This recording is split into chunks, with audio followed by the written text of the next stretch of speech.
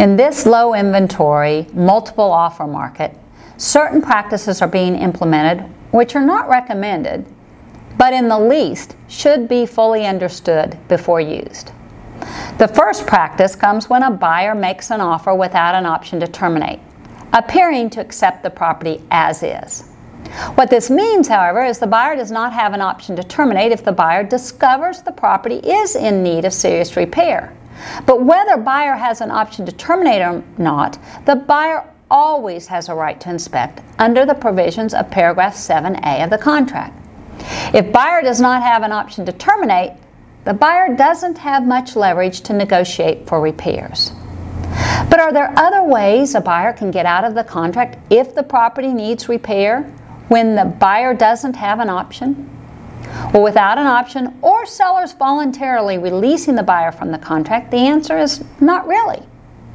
The other day, a buyer without an option period did inspect the property and found the roof in need of repair.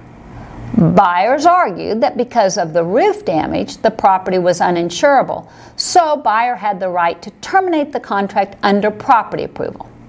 Because the property was uninsurable, the lender would not accept the property as security for the loan, argued the buyer. However, I will submit to you, every property is insurable. It may just cost more to insure it. The premium may go up to cover the new roof. As evidence of what I claim, if a home has a mortgage on it and the insurance lapses for whatever reason, the lender will get the property insured and add the premium payments to amounts due under the note until the homeowner can replace it with their own insurance. In the particular scenario I'm talking about, the seller actually found insurance that would cover the property and forced the buyer to close. The second practice is the reemergence of the so-called escalation clause. An escalation clause is a provision in the contract that states something like, buyer will pay $5,000 more than the next highest offer. This was used a few years ago, and TREC did its best to discourage its use, warning that by writing such a clause, agents were practicing law without a license. This is true, but in addition, there are other issues that arise with the use of an escalation clause.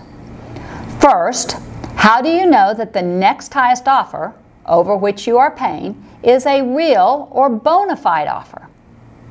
Second, do you protect your buyer by putting a cap on how high the offer can go? If so, what keeps the seller from just countering at that cap? Third, the down payment amount and loan amount will have to be written as a floating amount. For instance, the down payment in 3A you could write as 20% of 3C, and for the loan amount in 3B you write 80% of 3C. Most people forget to add of 3C, so you could argue 20% of what? 80% of what? Fourth, should your seller demand the appraisal addendum be added? With a floating purchase price and correspondingly floating loan amount, how do I verify buyer has the cash to close or is approved for the loan? Everything is already floating. How do you verify buyer has enough? Fifth, from a listing agent standpoint, when do you stop taking offers and accept the escalation clause? The common practice is to ask for highest and best offer. But what if one of the offers would have come in higher if given the opportunity, but you stop and recommend seller accept the offer with the escalation clause? Did you meet your fiduciary duty to act in the best interest of the seller? Finally, what happens if you get two offers using escalation clauses? No one of them will be higher than the other. It is a bouncing ball. Escalation clauses are problematic. Do not try to write them yourself, and if your buyer insists on trying to offer through use of an escalation clause, have them hire an attorney to represent them. I hope this video is helpful as you navigate this market. Allegiance Title is here to serve you and is your trusted resource for results. Thank you.